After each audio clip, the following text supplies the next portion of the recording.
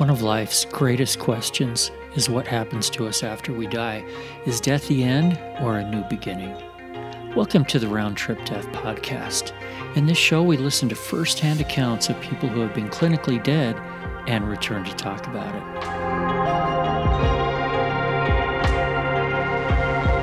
I would like to welcome to the show today Wendy Williams. And Wendy has so much experience. She has a couple of near-death experiences of her own. She works with all kinds of people with healing, has a book out, a podcast, all kinds of things. So anyway, Wendy, welcome. Well, thank you. I'm so happy to be here. Thanks for having me. Hey, if you don't mind, would you just give our listeners a little bit of information about you? Just tell us a little bit about your history and who you are. Certainly. Well, I'm a past life energy healer. And what I do is I help clients release chronic pain, both physical and emotional, as well as anxiety and depression are some of the big things that can present for people.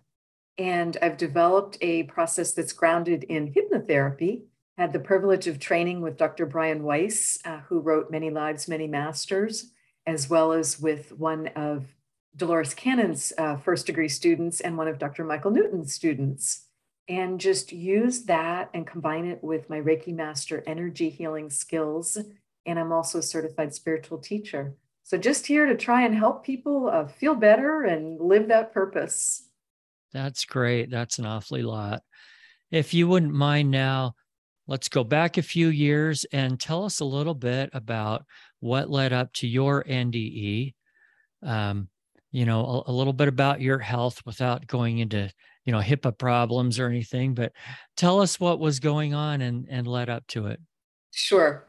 So it was August of 1997. I was 36 years old and we were expecting our second child. We were really over the moon because we'd had years of infertility and I'd had 2 ectopic pregnancies. So to be expecting again was just really wonderful. We had an 18-month-old toddler. And I'd had just one visit to the OBGYN physician because I was only 10 weeks along when the NDEs occurred. And everything looked great at the doctor visit, but 2 things didn't seem right to me. And one of which was, Eric, I didn't know the term. I didn't know what precognitive dreams were at the time, but I kept having this vivid dream almost every night. And what I would see in the dream, it was this big storm out at sea, and I would see a ship. And there was all this ripping and tearing going on, and masts get ripped off, and the ship would always break in two and go down.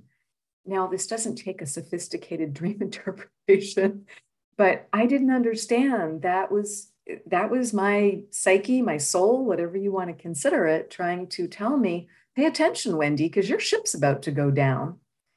And what happened was I was working at home alone and my husband's at work. He's got one car. Our nanny's at the park with our toddler and she's got the other car.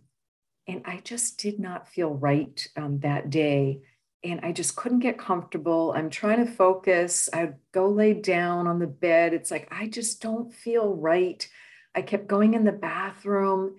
And I ran in the bathroom because I had this sense of impending doom, which I've never had before or thankfully since. And I thought I was going to be sick, but it felt worse than that. So I run in the bathroom and I look down at my abdomen because I thought, oh my God, someone stuck a knife in me, because I had this searing pain and I had this feeling like an organ burst was the only way I could describe it. So I passed out on the floor at that point in the bathroom. And I only came to because there was this insistent male voice that kept saying, Wendy, you've got to wake up. You've got to call for help now or you're going home. That is so terrifying. It really was, particularly to be home alone and realize you've got no car. It just was like, oh my goodness. So earlier on when you were having this dream, did you tell your husband or anybody about it? And what did they think about it? I had tried to share it with my husband. And like I said, we just didn't know what to make of it and just didn't understand that it was it was a foreshadowing of events about to come. And I mean, I was in good health. I'd gone to the doctor. It just, you know, there weren't any other signs to say, gosh, you really need to be paying more attention to your health. Sure. Okay. So what happened next? What happened next was when I hear this insistent male voice, I open my eyes and I'm a little disoriented because I'm lying on my side on the bathroom floor. And I look up in the room. I've never seen so much light in my life. And there were these 4 or 5 large figures with so much light coming off them. And my jaw's like dropping open at this point because it's like my bathroom's filled with angels. And I'm trying to wrap my head around that. Angels are real. They're here to help me. It just was amazing. I didn't quite know how to, you know, what to make of it because it took it out of the theoretical. I was a casual Christian at the time. I hoped that angels were real, but they were really more something, you know, beautiful on a Christmas card or in art or something written about in the Bible thousands of years ago. Well, now they were real. It just was, it took it straight into absolute reality. Right. So he repeated, "You've got to call for help now." And I said, "I understand, but I can't walk. I'm not sure I can get up." Because I was just so doubled over, just clutching my abdomen. And his answer was very telling, Eric. What he said was, "You just have to be willing to try." And what I think that was about in hindsight was free will, because we've got to be willing and wanting to help ourselves. We can't just delegate and shouldn't delegate our life or our power away to someone else. So I got up on my hands and knees, which took some effort. And at that point, because I couldn't stand, I couldn't walk. And at that point, it felt like I was gently lifted or flown the short distance to get to the landline phone. Because this was 1997. We didn't all have cell phones, you know, glued to our hand and glued in our back pocket at that time. So I'm there on the floor trying to reach up and grab the phone off the nightstand. And I did think for a second, who do I call? And I had never called 911, so that didn't really go through my mind. It's like, well, I'm going to call my husband because he works 5 minutes from home. Let's see if I can get him on the phone right away. Miracles continued. I've never reached him at work right away like that before or since. And I give him great credit because all I said was, "I need you to come home. You've got to drive me to the hospital right now. Can you do that?" And all he said was, "On my way." And I could hear him like slam the phone down. So I just had enough time to call the doctor's office, tell them what was happening. I told them I was in excruciating pain. They asked me if I was bleeding. I said, "No, there's no sign of blood. I don't feel like it's a miscarriage. I don't know. I've never had a miscarriage." And I can see my abdomen is distending really oddly. I can see it's just getting bigger and bigger. I don't know what's going on. So they told me, "Okay, that's great. You're going to, you know, your husband's bringing you right away. When you get here, we're going to be waiting for you curbside. Don't even park the car.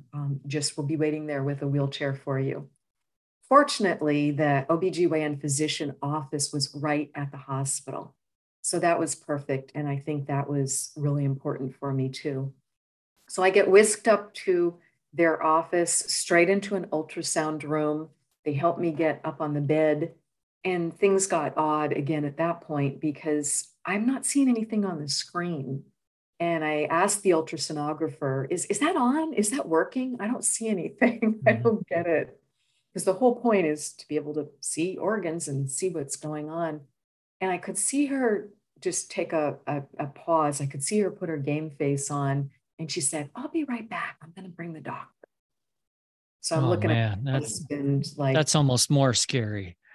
exactly. When they're not going to tell you, that's not a good sign. Okay. No, that's not a good sign. So she's back almost immediately with a physician in tow, as well as a certified nurse midwife. So we've now got 5 of us like crammed into this tiny little ultrasound room. And the doctor tries to adjust the machine, but he looks at me, asks me a question or two, touches his hand to my abdomen and says, "Oh, I know what's going on here. You've got massive internal bleeding going on. We don't know where it's from. That's why your abdomen's distending. What you're seeing on the ultrasound, it's working perfectly. That's all blood. That's all blood loss. That's what all that black is." So someone ran and got a stretcher at that point. They didn't even want me in the wheelchair, and they take me straight over to the hospital, do not pass go, and straight into the GYN floor and transfer me from the stretcher into a bed with strict instructions. You're not getting up even to go to the bathroom. You just need to lie flat. Let's figure out what's going on here. We've got to stop this bleeding. So the next thing that happens, I hear the nurse. Also, they put me right at the nurse's station, which I appreciated. But I know if you've got one of those rooms right by the nurse's station, they're concerned. And I can hear her calling for blood. And in Seattle, we've got a central blood bank, which is great, very efficient. You don't waste blood. But she comes back in and says, oh, and she'd asked me my blood type. I feel it's really important that everyone know their blood type and put it in your phone, because there's these free apps called In Case of Emergency, and just put it in there, as well as any medication, any other important allergies. And then if you're ever in a situation where you can't talk, you're in a car accident, whatever happens, you're going to have your phone, and the medics can look right at your phone because that information will come right up for them. They don't have to know the passcode to your phone. So I had told her it's A negative. So the nurse comes back in and she lets us know I can't get blood for her. There's no blood available because evidently there'd been a major train collision in Seattle a few days before, which I didn't know about, and they had used up all the A negative blood. So we're now assessing, well, what do? We can't start transfusing. We don't want to rush into surgery because we don't know what we're operating on and we've got no blood. So we agreed, watch and wait. And I'm just trying to visualize. I'm like, oh, please God, could this be, I don't know, what's non-essential appendix, gallbladder? I'm like, Right. I don't quite know what to wish for here. I just want this bleeding to stop. Please save my baby. Let's just have this be okay. So that's really all I can visualize and think of. They were able to start transfusing me probably 6 or 7 hours later. So that night, they started hanging bags of blood. But I can see we're going through it at a pretty alarming rate. Mm-hmm. We're hanging more and more blood. Again, I'm being very well taken care of. They're checking all my vitals. They're checking my hematocrit level. And we had agreed, watch and wait, because we're hoping this is going to abate on its own, but it's not. And I have blown through every pain reliever. I'm on morphine at this point. And Eric, one of the things that concerned me the most was I really felt like I was walking between worlds. It was very hard to stay conscious. It was very hard to focus, answer questions, even when there was medical personnel right in my face asking me questions. I was just so out of it and just having trouble staying conscious and having trouble focusing. And I was concerned too that I didn't really care. Never felt like that in my life. That does not match my personality at all. So day 3, and it's my own physician I'm being attended by, which I really felt so grateful for. He delivered my baby. I'd had surgery with him twice for the 2 ectopics. I'd gone through the infertility treatment. So this was someone I really knew well. I also was fortunate. My community hospital delivered about 5,000 babies a year. That means they also see a lot of complications. So we agreed I didn't want to be taken downtown. I didn't want to be transferred.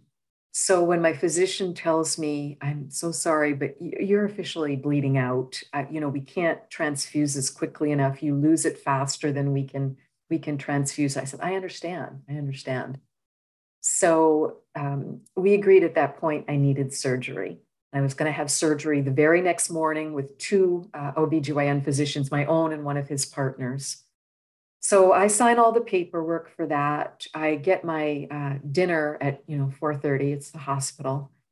I'm trying to relax. I'm by myself, just trying to visualize a positive outcome for the surgery the next day. The moment I visualize a positive outcome, I pop right out of my body. That is honestly the best outcome I can think of. And I'm out of my body. I kind of look back over my shoulder and I'm like, wow, she is a hot mess. She's whiter than the sheets and she's really in a bad way. And then I'm like, why am I referring to myself in the third person? That's interesting. But I knew I felt great, felt so great to be out of that body and not in pain anymore. I wasn't worried anymore. I wasn't scared. I just felt more and more like myself because I was back in pure soul form. And all I can see is this white light coming down through the hospital ceiling. So I'm like, oh, I'm going up there. So again, I look over my shoulder and I'm like, she's fine. Couldn't have been more casual about it. Happy to leave the body. I've heard this from other people, and I don't quite know how we can express that to someone that hasn't been through it, like me. I sort of get it, but having not ever felt that, I know I can't truly understand it. Can you explain more what that feels like? I know it's not that you just don't care, but you feel so good. And what else? What I realized was the body in the bed. I knew Wendy Rose Williams was me, but I knew that that was just an aspect of myself. I realized in that moment, well, my soul was just there in this temporary housing.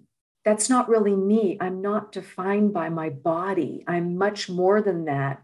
I'm a soul. I'm much, much bigger, more energy, more powerful, and don't ever have to feel pain like that, like you do in a body. So those were the connections, those were the realizations that were starting to come back to me.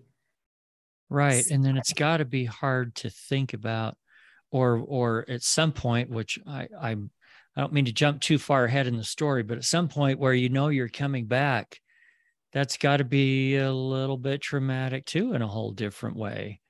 Yes, I'll tell you about that. So I was just so drawn to that white light. Nothing was going to get between me and going up and exploring that. So in soul form, I just go up, and I'm like a white beach ball, but I'm like very deflated.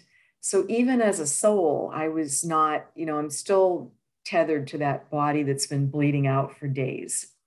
And but I go up through the ceiling. It's easy as can be. I pop out of the hospital and it's now I'm like looking around, I'm getting further and further from it. It's starting to look like a Google Earth view, where you're further and further away, and I feel like I'm traveling faster.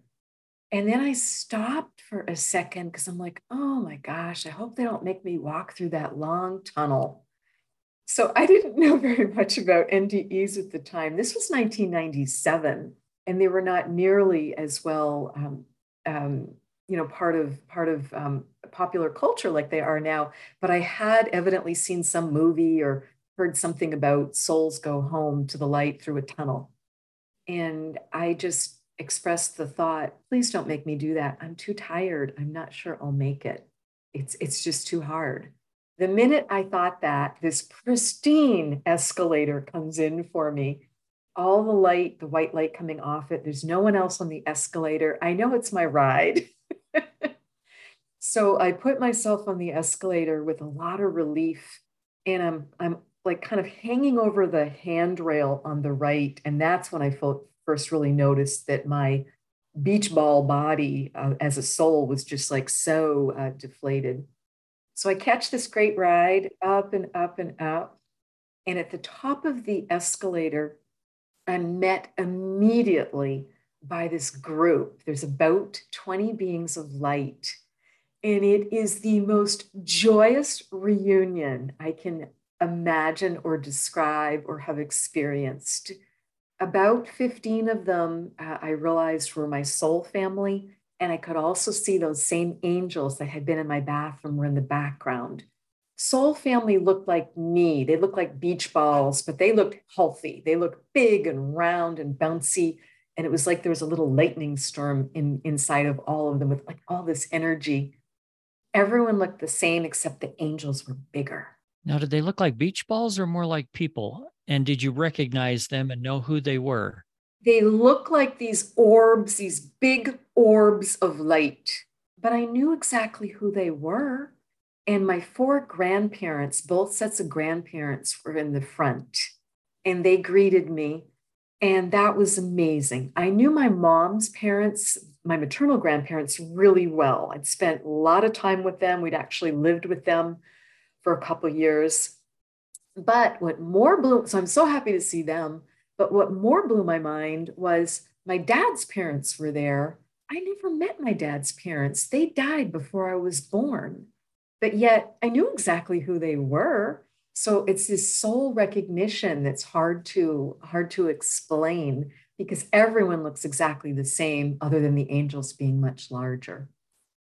So the same male angel, now that I'm up at home with the light, heaven, whatever the right term is for you, I recognize the voice. It's the same angel that spoke to me in my bathroom, and I recognize it's Archangel Michael. And he says, "Welcome home. We're so glad you're here. You made it. You've done nothing wrong, and you're welcome to stay. But if you want to go back and it's your choice, you're going to have to make that choice quickly."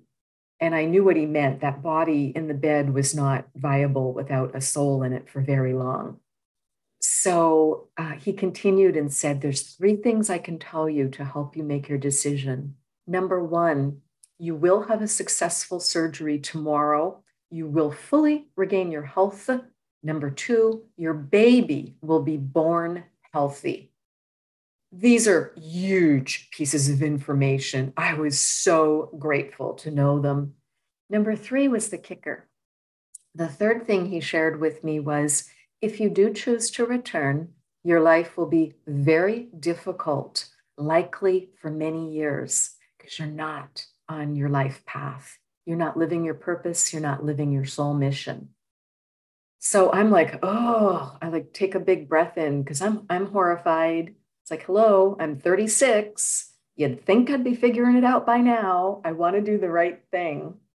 So that's what he told me. And you had to make the decision quickly, you mentioned.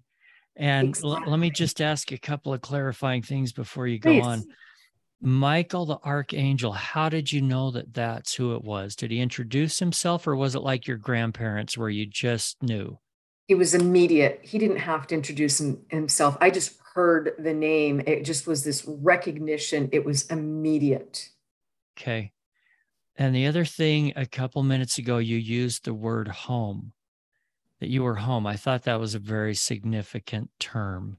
Can you explain a little more what you meant by that? Yes, I think my personal belief is we're eternal souls and that we come from the light and put all the different religions aside, put all the belief systems aside. I believe that that's our one true home. That's our eternal home. And it's our choice if we're going to incarnate and come to Earth or other planets or other dimensions, if our soul's going to choose that. I believe it's a free will choice. So home is the best word for me because it just takes all the different man-made religions of is this the universe, is this heaven, is this what is it? It's home. Right. And most of us use that term to describe a very comfortable, very, I don't know. And I know it's not that way for everybody. Some people had a rough home life, but most of us only think of the very best times, in whatever house or whatever, wherever we were living. But home is a special word and it really means a lot of something. It feels like where you belong and where you came Exactly. from. And the reason I feel that is when I first got to the top of the escalator and everyone stopped me, they gave me this group hug. And that hug had so much unconditional love. And I don't think we feel that very often on earth. Love, unfortunately, is often conditional. So to feel that and to feel no judgment and just this welcome, I can't explain it. That's what home felt like, or it's just this true acceptance. And you're nothing but loved, and you feel nothing but love. So it just really expanded everything for me.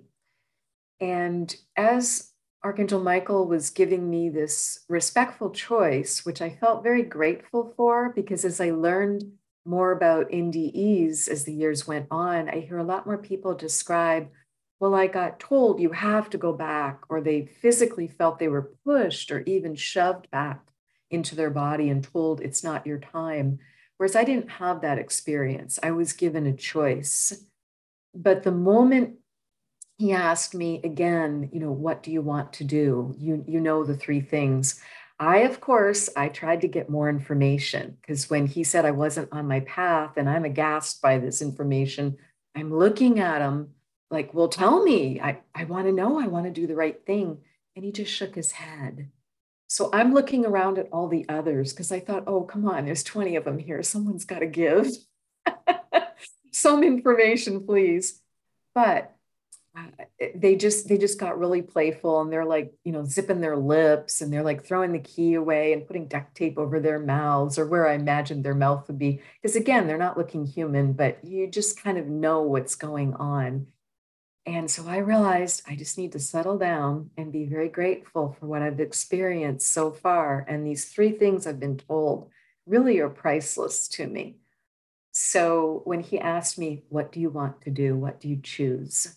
I immediately saw my toddler's face, my adorable little daughter. And it wasn't like the normal size. It was like the IMAX theater, like the 70-foot. It's like, it just filled my world. And I immediately told Archangel Michael, put me back in. I'm going back. I'm going back for my children. Easy choice, easy choice. And everyone then hugs me again, and they're like, yes, we'll be rooting for you. We'll be just, cheering you on. And I realized that second hug was not just unconditional love and support. It was some sort of energy download, because as I said, I was flatter than a pancake. I'd been bleeding out for days. So everyone's giving me this infusion of love and energy. And I then just, get turned around, go back down the escalator. I look over my shoulder and I kind of wave, and everyone's like waving to me. And I have no regrets. Just go down the escalator, and then I see the hospital, and then I see my room, and I see my body, and I just pop back into my body, and it's easy as can be. And I do have the successful surgery the next day. What they discovered was the fundus, which is the aorta at the top of the uterus, had ruptured. So an aorta had been pumping blood out. And they estimated I'd lost 3/4 of my blood supply based on the amount of transfusions that it took. So had a successful surgery on my uterus while pregnant. Not ideal. I've had morphine, I've had transfusions, but very, very grateful. And they evidently they did the surgery using some sort of imaging, because the physician was able to reassure me. And of course, a 10-week fetus is, tinier than a peanut. And he said the fetus was so low in the uterus, and we just made sure to stay where we needed to be, really high up, because it was the top of the uterus that had ruptured. So he's like, we made sure to stay away from the baby. So I'm in the hospital recovering just a few more days. I go home for 6 weeks of bed rest, essentially, because I am just beyond exhausted, just really, really, really need to recover. Very fortunate we had our live-in nanny, who's now taking care of me as well as of our toddler. And then I go back to work 6 weeks later, and more of the prophecies started to come true at that point.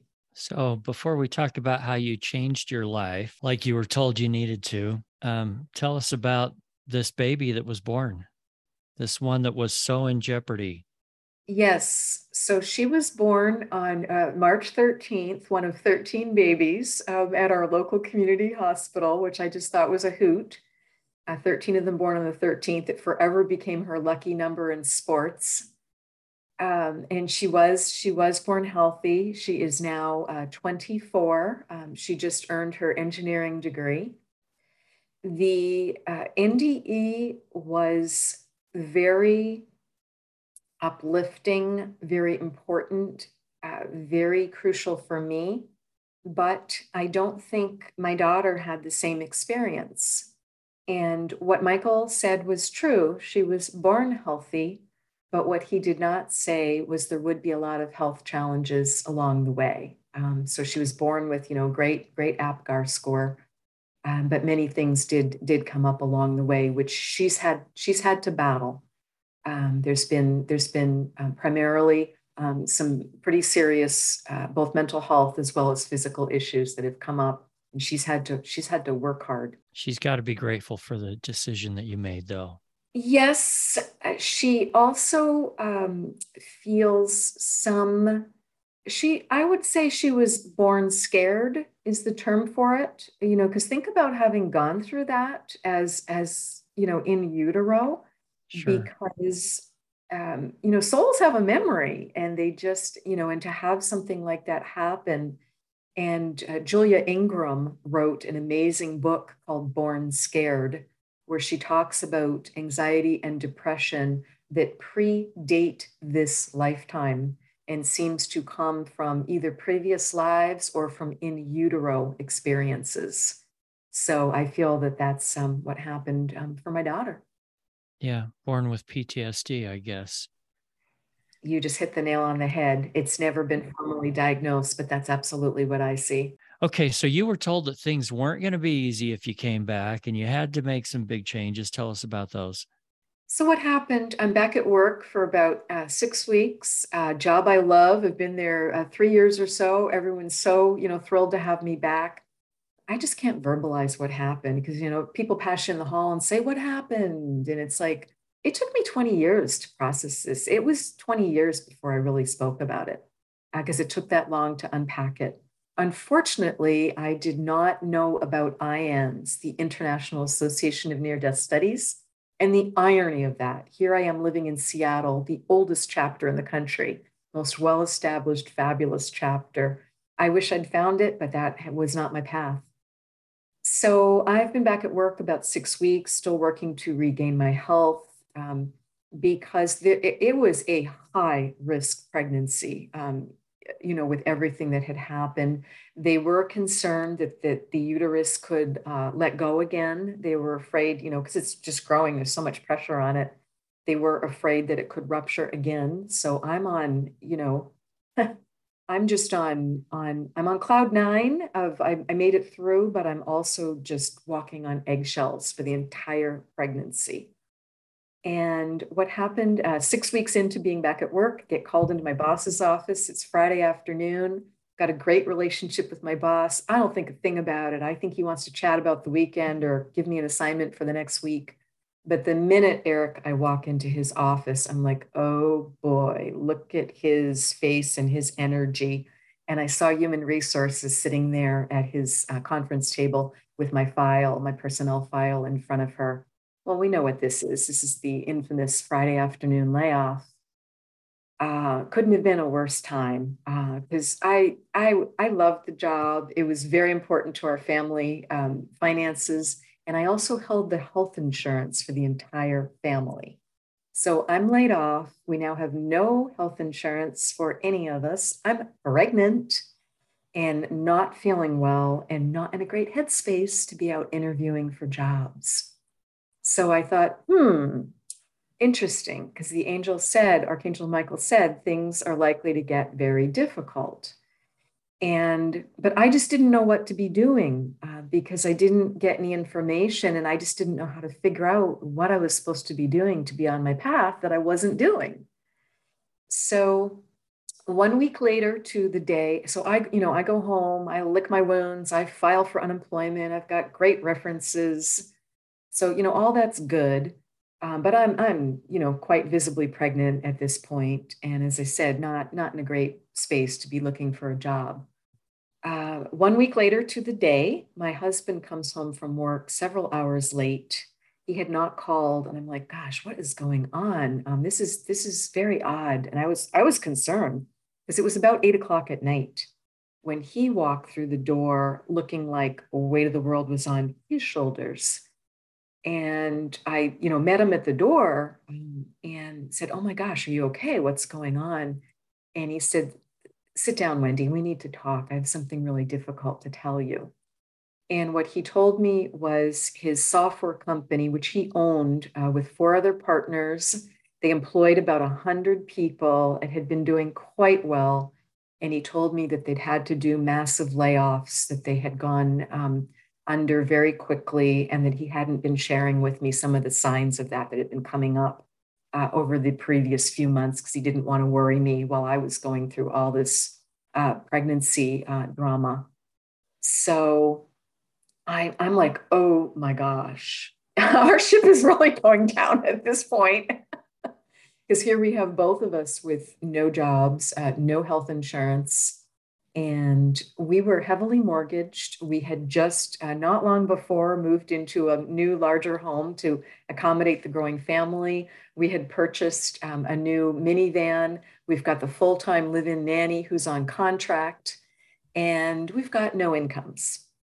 So I'm looking at him and I'm like, "Okay, Wendy, breathe, breathe." And I did manage to say, "I'm so sorry," because it feels horrible to be laid off or, to have a job loss. But when it's your company, that's your baby. So, it was really hard for him.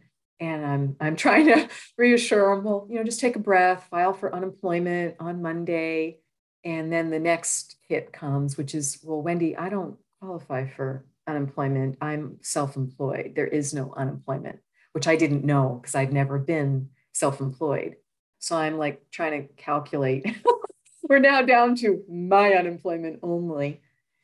So we did everything we could to keep our ship afloat. You tighten your belt, you use your savings, you max your credit cards, you try and negotiate with creditors. We did everything we could, but we were in dire straits.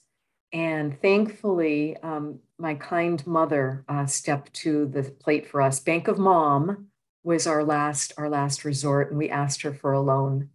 So she gave us a loan every month, whatever amount we were short, so that we could keep our home and keep our van, because we were in jeopardy of losing both otherwise. So the baby's then born healthy. March 13th, the astrology must have changed. And we didn't realize at the time, this was November of 97. So the country was going into a pretty deep recession at that point. But we didn't have crystal balls. We didn't realize that's what was going on. So she's born, and my husband was able by that point to get his company sold because he had been working payless paydays. He'd been working 80-hour weeks, just trying to do the programming himself, trying to keep jobs that they'd sold. He didn't want to lose his reputation. They'd already sold jobs. He's like, "We've got to deliver them." So he'd been working, and they did get the company sold. He literally started back to his new employer. All of them did on the Monday after I delivered. So everything came back together in March of 98. I then went back to work in June of 98. But something else really important happened, Eric. I was able to get some emergency health insurance. Again, thank you, Archangel Michael. I don't know how to explain this, but when you are graced with hearing from the other side, when you're graced with hearing your own intuition, your own higher self, a guide, an angel, listen, pay attention. Because how I got the health insurance was wild. I'm sitting in the pediatrician's office before the second baby's born, and I'm holding my toddler. You're trying to entertain them because they're going crazy, and you're hoping they call your name soon. And I hear Michael say, clear as day, "Look, look." So I'm looking all around the room, like, is my kid safe? Are all the kids safe? What's going on? And I see over in the corner this little side table with a lamp on it. And it's like this light came down over this brochure in front of it. So I put my toddler under my left arm and I run over and grab this brochure and shove it in the diaper bag to read it home. What it was Women, Infants, and Children program, which I'd never heard of. It was a form of Medicaid specifically for people like us, where you own a home, but you've got no cash flow going, and you just need insurance as well, some health insurance as well as some healthy food. So it provided those two things to us, and that helped us get through. But here I am at home after this very short delivery, because it's only approved for a 24-hour delivery, including labor. So you're in, you're out. I'm home, more grateful than I can express, holding this healthy baby in my arms. I haven't been home an hour. I'm by myself. I'm breastfeeding the baby. And I hear Archangel Michael say, your contract with your husband is complete. I almost dropped the baby. I said some very unladylike words to an archangel, like, you've got to be kidding me, will be the PG version of that. I clarified with him what he meant by a contract being complete, because yes, you can choose to stay with someone when your soul contract is complete, but you won't be growing, you won't be living your path, you won't be living your destiny, is my belief. But I did not want to leave. Hello, we've got a newborn and a 2-year-old, and I wanted to hold to my marriage vows. But was it easy? Was the marriage going well? No. And once you've got knowledge like that, how you can't put the genie back in the bottle. I mean, it was crystal clear what I was told, and I knew what it meant. So we tried our best to be respectful, great partners and parents. But we did divorce when our daughters were 6 and 8. I chose the time because they were both in school full time. And I thought this is the best way for us to be able to co-parent. And the girls are going to go back and forth between the two homes. Again, we were very fortunate. My mom chose to relocate from Boston to Seattle. She was retired. I'm the only child. It's the only grandkids. And her ties to Boston had been kind of coming untethered. And people had been saying to her, why don't you move out, where Wendy and her family are, because she's not going to come back to Boston. Why don't you consider moving out there to be with them and be with family? So that's what she did. She became team grandmom. If I needed help, she'd help me with the kids. If my ex-husband needed help, she'd help him, because it was what the kids needed. So we went along like that for about 6 years. I rebuilt my life, had a great job going again. My mom and I built a duplex, and we were living in the two sides of it, which worked really well. And my former husband was doing well. The kids our daughters are now 12 and 14. And Eric, I'm looking around going, wow, life is going great. What's missing?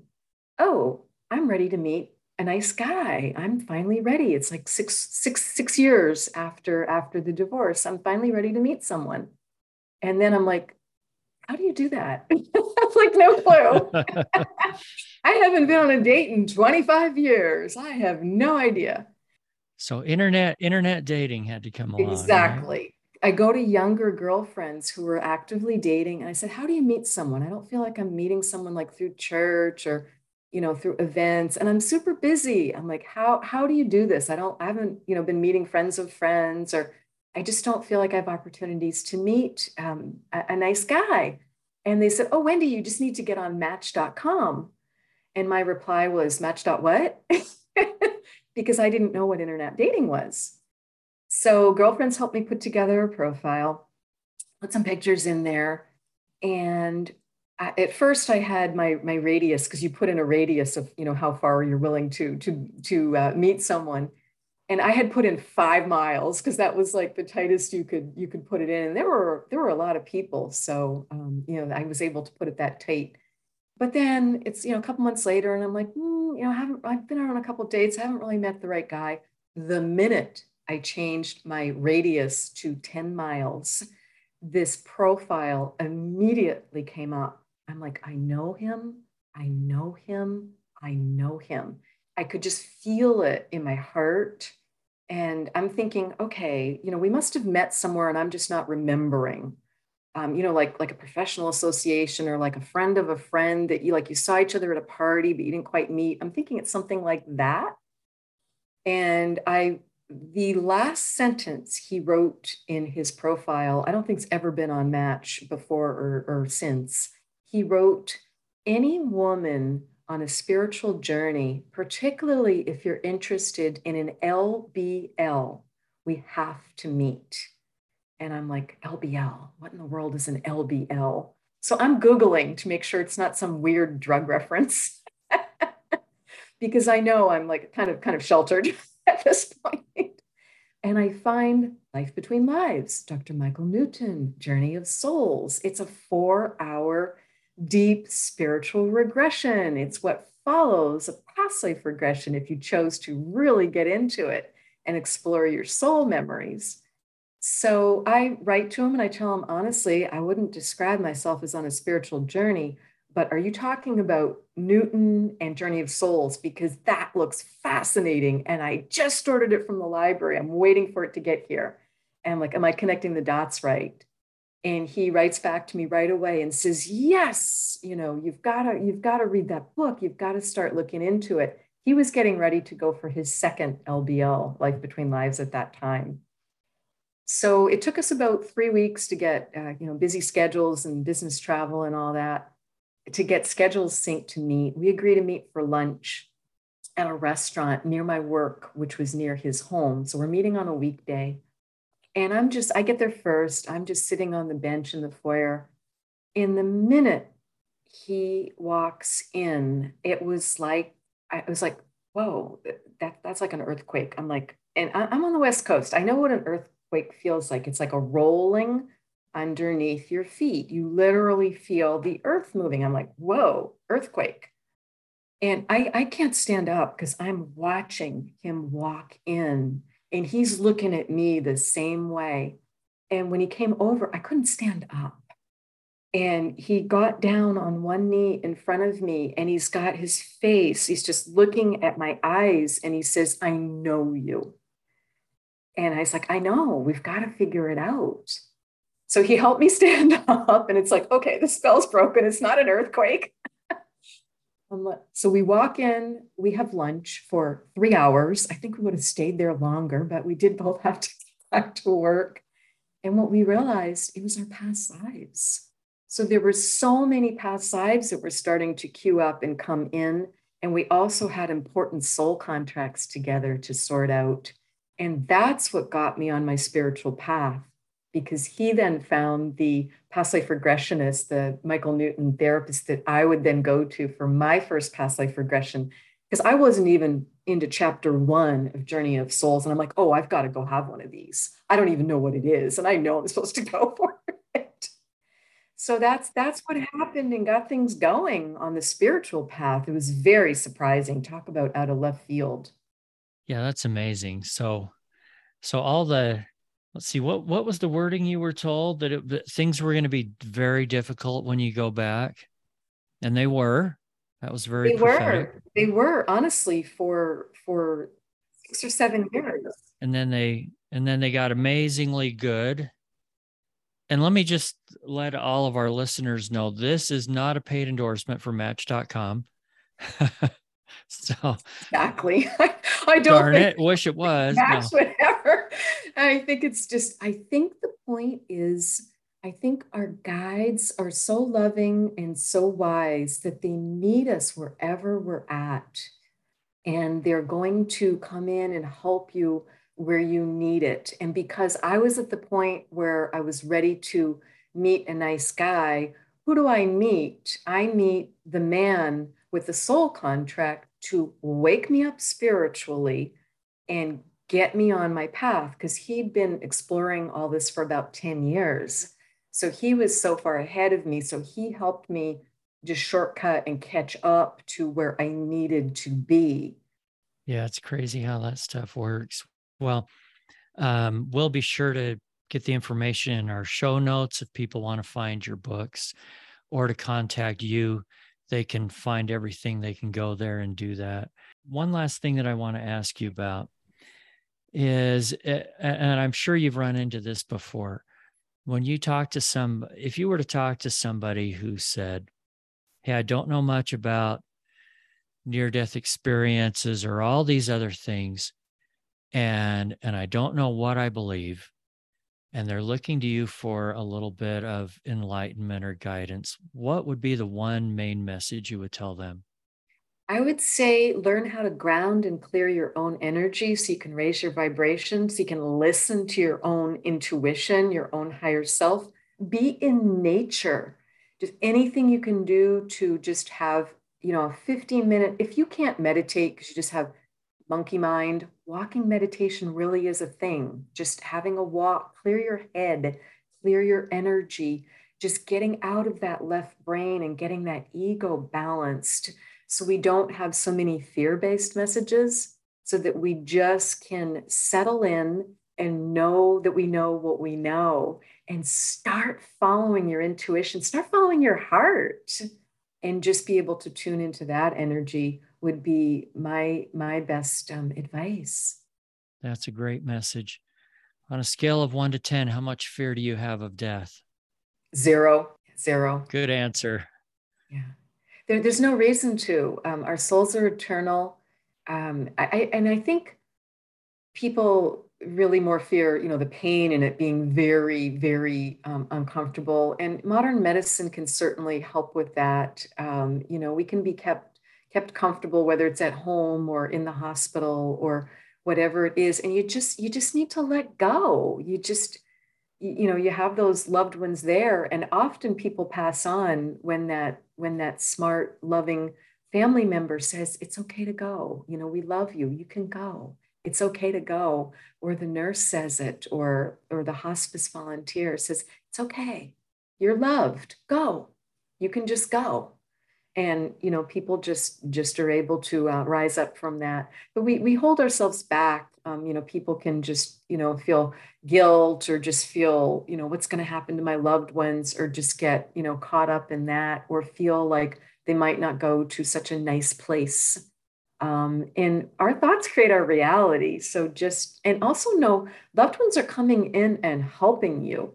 There's angels, there's loved ones, and there's lots of documentation on that, about, these shared death experiences. And when patients start talking in hospice or in hospital about, well, I've got to get on the bus, or I need to take the train, or you need to bring my suitcase from home so I can be ready to go.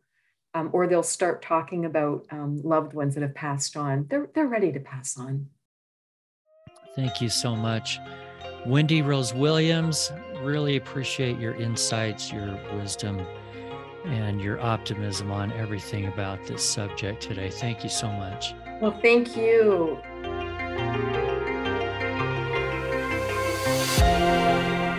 If you've had a round-trip death experience and would like to share it with us, we would love to hear from you. Send an email to me, eric@roundtripdeath.com. And lastly, if you've found this program uplifting, if it's given you just a little more hope in the future, share it with a friend, rate us 5 stars, and be sure to visit roundtripdeath.com.